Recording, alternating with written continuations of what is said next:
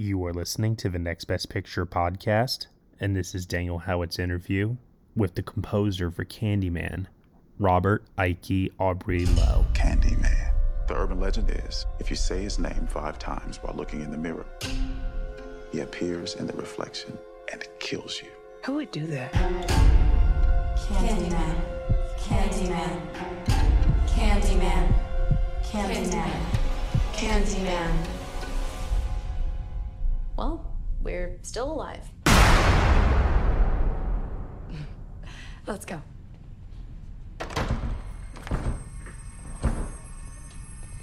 Trina, you broke the door.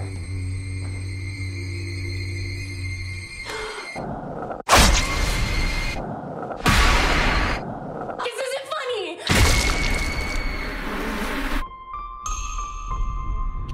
I feel really connected to this neighborhood. Cabrini Green. It was the projects. I just moved in around the corner. The old candy factory. I'm an artist. You looking for Candyman. He's the monster that's part of this neighborhood. Why are you drawn to this? I'm hoping to spread the story all about Candyman. The mirror invites you to summon him. You should say his name. I dare you. Candyman. Candyman. Candyman. Candyman. Don't say that. Candyman.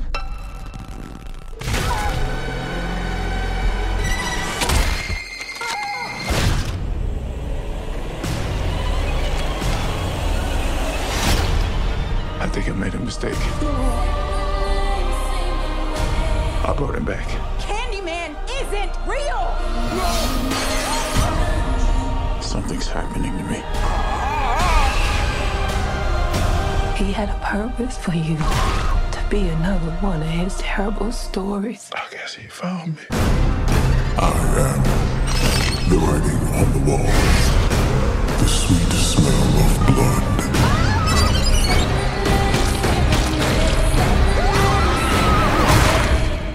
Be my victim. This isn't real. It's not real. Candyman. Well, Robert, thanks so much for taking time to talk to me today about your score for Candyman. I'm excited to dive in. Absolutely. Yeah. So I understand that you used to live just 4 blocks from Cabrini Green, where Candyman takes place. Is that a coincidence, or were you brought on? Is that part of a reason that you were brought onto this project? No, they were unaware that I lived in. I always say 4 blocks, but it was like 4 to 6 blocks. But in the vicinity, I lived very close to the housing project. No, Monkey Paw and Nia had no idea that I don't even remember if they were aware that I lived in Chicago initially. But anyhow, it was just happenstance. Wow. that happened to be the case. Yeah, and how did that impact? Obviously, you knew that when you were brought on. So how did that impact your excitement for the project, or the way you kind of envisioned what your score for this might be in those early stages? I think, due to the fact that I did have a relationship with the city and understood Cabrini Green, and also even growing up, watching television, a show like Good Times was set in Cabrini Green. So, there was already a sort of relationship there as far as my own makeup and the relationship to the city itself. I was also very excited due to the fact that I was such a big fan of the original film by Bernard Rose, and also, was a huge fan of Clive Barker's work at the time, and I still am. So I don't know, I guess it was very exciting for me to sort of investigate what that meant, and sort of surveying that particular psychic energy But yeah, I don't know if that answers your question. No, that's great. That's great. Well, tell me about those early conversations. Tell me about working with Nia DaCosta. What were those first conversations like, as she described what she was looking for in the score for Candyman, and how you guys worked together? I think, I was approached by the production to see if I had an interest in doing the film because they were familiar with my work. So I think out of the gate, they already had an inkling of what they wanted to do to my existing body of work. So the conversations that we had were really about tone. There were conversations back and forth about the legacy of the film, about the legacy of the original score by Philip Glass. And so one thing for me that I really wanted to try to stay away from was to make too many overt references to the original score. One thing for me is with when you are investigating an idea that has already existed in the world, but coming at it from a different perspective, I think it should obviously be able to stand on its own as an individual work. So I wanted to make sure that I didn't lean too heavily into what had existed before, due to the fact that I thought that I would be able to bring not only my own voice to this project and to be able to build a world that existed within the universe of the story, while sort of casting out this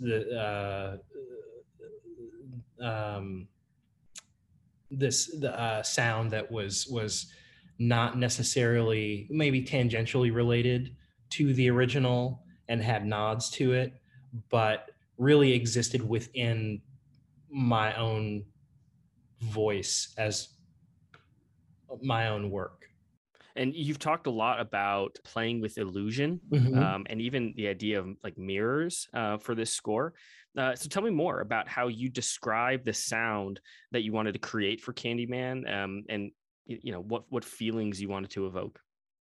Well, so there were a number of intentions that I brought to the table initially, after I had really sat down, read the script, had conversations with Nia and Ian Cooper, the producer on the film, about what it was I wanted to be able to bring to the project. And that was one, of course, investigating the original film and the legacy of the film itself and the score.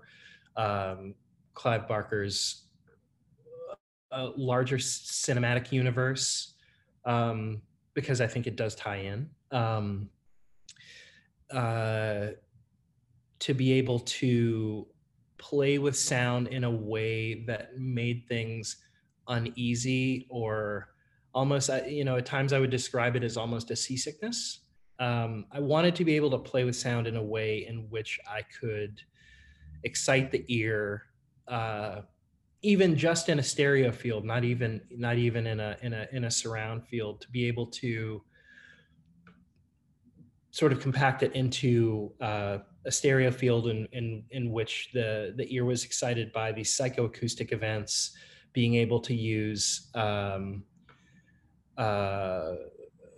electronics and synthesizers as well as acoustic instruments, and play with what that meant sonically, and to be able to create a sonic palette in which I was able to trick one's ear, and in a way that they wouldn't be able to discern, oh, well, that's definitely a cello, or that's definitely a synthesizer, or that's definitely a voice. I really wanted to play around with a lot of that. Voice was also something that was very big in the context of the score. Not only the conversations that Nia and I had about the multiplicity of voices, and the stories throughout the folklore that was attached to the film. But the voice is my first instrument, and I really like it's such an interesting and unique and malleable instrument. I wanted to be able to play around with the human voice and make it into something that you wouldn't be able to discern necessarily as that thing. And so then again, you have this push and pull with reality and fantasy and what is happening in real time and what is happening in a dream state or a hypnagogic state. So that's something that it was really important to me to be able to play around with. Hey there! I'm Hannah. And I'm Audrey. We are a sister filmmaking duo and co-hosts of Sleepover Cinema, our show where we analyze the films that created the collective unconscious of the girls, gays, and theys of the late 90s and early 2000s. Princess Diaries, The Cheetah Girls, Aquamarine, Cinderella, the one starring Brandy. We haven't stopped thinking about these movies since we first saw them, and we want you to rewatch them and review them with us. Are these movies as bad as critics would have us believe? Do we even care if they are? We are always unpacking that very question on Sleepover Cinema. Check out Sleepover Cinema wherever you get your podcasts or at evergreenpodcasts.com. See you soon. Don't you know that you're a grown-up? I'm a grown-up. Me too. Yep, me too. But these days being a grown-up can really suck. Luckily, we're grown-ups who grew up in the coolest generation. We had video arcades. And also some of the best TV and movies ever made. We lived the origin of awesome consumer electronics. The list goes on and on. Yep, Generation X. Exactly. And we're Gen X grown-up. Every week, the Gen X Grown Up podcast explores media, tech, toys, games, and more from both yesterday and today. Through the eyes of Generation Xers who absolutely love that stuff. You can find us on iTunes or wherever you get your podcasts. Or find us on our website, genxgrownup.com. Life sucks as a grown-up. All right, you think that was good enough? I hope so, man. I'm tired. Who listens to a promo on a podcast and then goes and listens to a different podcast? Right. I've never done it. Right. As you're playing around or as you're approaching creating the tracks, where do you begin? With a lot of film scores, you have traditional strings and clearly defined melodies and things like that. But I understand that you were recording sound effects and vocalizations on set as well. Mm-hmm. So where do you kind of begin to merge this all together? Well, the field recordings that I did on set, that was another intention that I had brought to the table very early on, because I wanted to be able to capture the sound of the actual locations or people on those locations and manipulate those in a way that I could make them into textural elements that would live within the body of the score, and those textural elements are also carrying through the psychic energy of the actual space. So thinking about things in a very three-dimensional way, I wanted to, that's it, really be able to create that world. And inside of that concept of world building, I really wanted to have things that really happened in real time in those spaces, and then be able to manipulate those and then give them a new life and a new energy. As you're approaching those field recordings, how much did you know of what you wanted, or was it really discovering that when you showed up? I was really about taking in as much as I could and then surveying that and making informed decisions on what particular sounds I wanted to use, or if there were any sort of tonalities or textures inside of those sounds, and then be able to stretch and manipulate those things. I have a very aleatoric process, and so I really like to involve chance in the way that I compose, because that also gives me a window into being able to consider things that I may not have initially considered, which I think ultimately can make for a stronger work and a more complex landscape.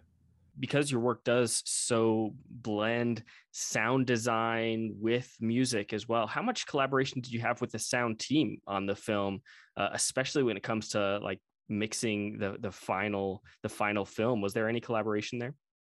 There were conversations that I had with the sound mixer, and we had some really nice conversations about, you know, what it all meant, and I really wanted to be able to provide him with enough material that in the case of any sort of sound design, like basically, you know, when I talk about world building or like creating these landscapes, it's about creating a language which takes time.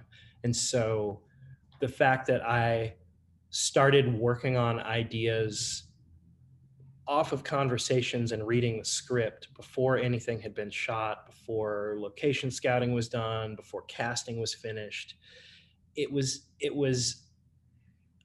an allowance for me to be able to provide sonic information that Nia could have in her ear as she was shooting the film. And then vice versa, I was really keen to be on location because I wanted to be witness to how she directed, how she was moving in real time. And so one informed the other, and it's all about this idea of a true collaboration, you know. And I wanted to be able to provide the most complex and most expanded sonic landscape that could itself be a character within the landscape of the film, for her, and to make sure that her vision was, I was able to help carry her vision through to the finish line. You've spoken before about how you love to keep making and tweaking and playing around with your work. I wrote a quote from you. I really like the idea of a work in progress. But obviously at a certain point, the film's got to be printed, you know, it's got to be finalized. How do you know when to step away and be done? I think, you know, I do like to play around with things, and I do like to take time with things, but I also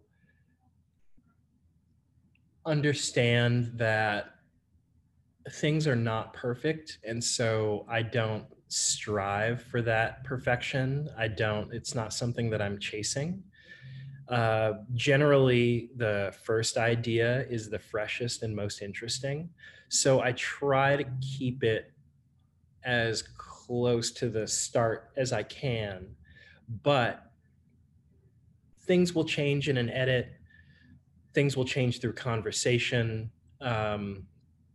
And in that moment, it's interesting for me because it does give me time to reconsider the things that I've done and say, okay, well, I was coming at it from this perspective and I was thinking about it in this way, but now that I've had a conversation with Nia or with any director, they know what my position is and what the context is for what I'm providing, and then they are giving me the context for what they are looking to find. And so you sort of meet in the middle, or maybe the first time out is the most interesting thing, and then, you know, you go through something, you work it through. It turns out that it was best the way that it was, and it's really about playing around with things, and I guess I know it's done when it's done because I can trust my intuition, and that's something that I think is really important, being able to trust one's own intuition and know when something is good and when something is right, or when something is overworked, you know. That's really good. you've done plenty of work on films and on scores, but this is one of your first credits as a solo composer. And you've just been shortlisted for an Academy Award. Yeah. How does it feel to be recognized in that way? I mean, I think it's nice. It's not something that I was expecting. I am more than happy that the response to this particular score has been what it's been. It's not a conventional score. It's not arrived at in any sort of a conventional way. And I like that fact that people are compelled to really look at what it is and how it got to be where it was, which, you know, is hopeful for me, you know, because conventional film scoring, there's nothing wrong with it necessarily. But for me, it's always more interesting to be able to push the boat out and try new things and expand my own vernacular and you know, try to create new vocabularies, because it's an artistic process. So why would you not want to do that?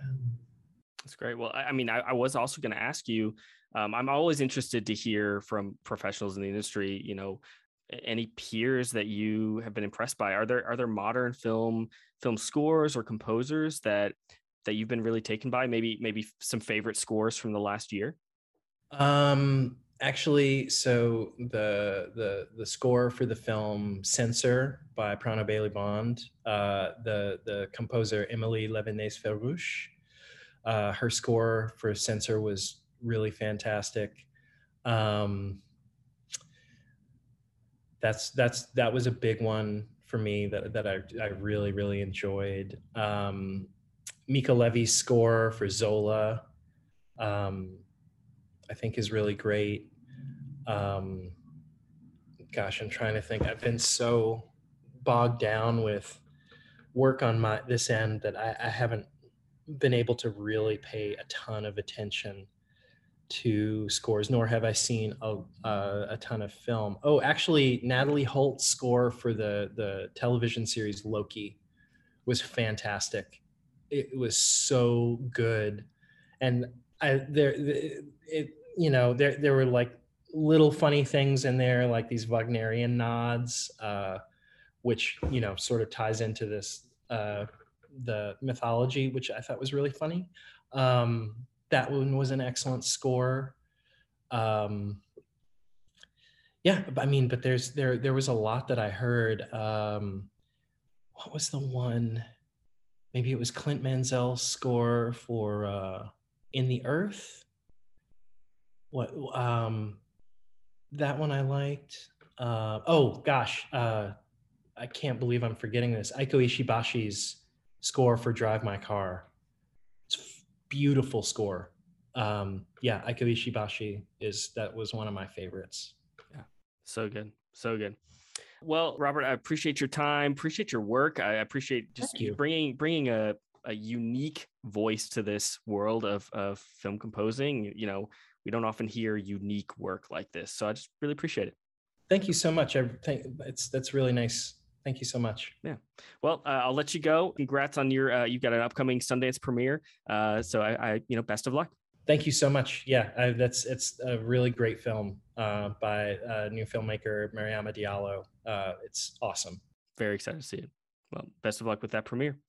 Thanks. Take care. Hey everyone, thank you so much for listening to Daniel Howitt's interview with the composer for Candyman, Robert Aiki Aubrey Lowe, here on the Next Best Picture podcast. Candyman is currently shortlisted for Best Original Score at this year's Academy Awards and is available for your consideration in other categories as well.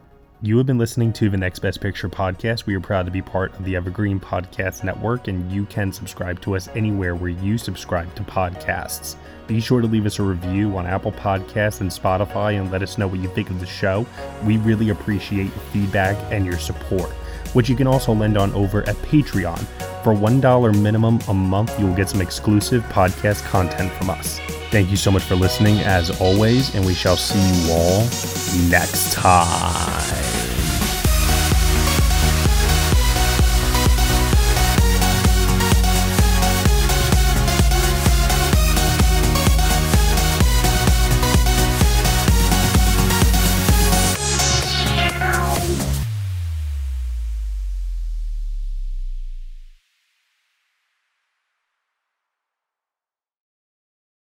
This is Krista Makes, guitarist and vocalist for Less Than Jake, and host of Krista Makes a Podcast, a songwriting podcast where every week I'm joined by an amazing guest to break down the writing, recording, and release of one iconic song from their career.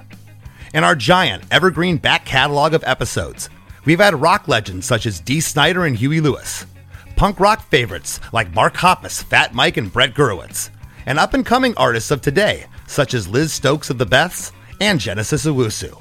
We've had guests from all genres and styles of music, and I guarantee that if you peruse our back catalog, you'll see several episodes that'll make you say, man, I gotta hear that. Whether you're a fan of music or a creator of music yourself, you'll take away a whole new appreciation for the songs you know and love. Krista Makes a Podcast is available for free on all the places you could possibly listen to podcasts, and new episodes come out every Monday.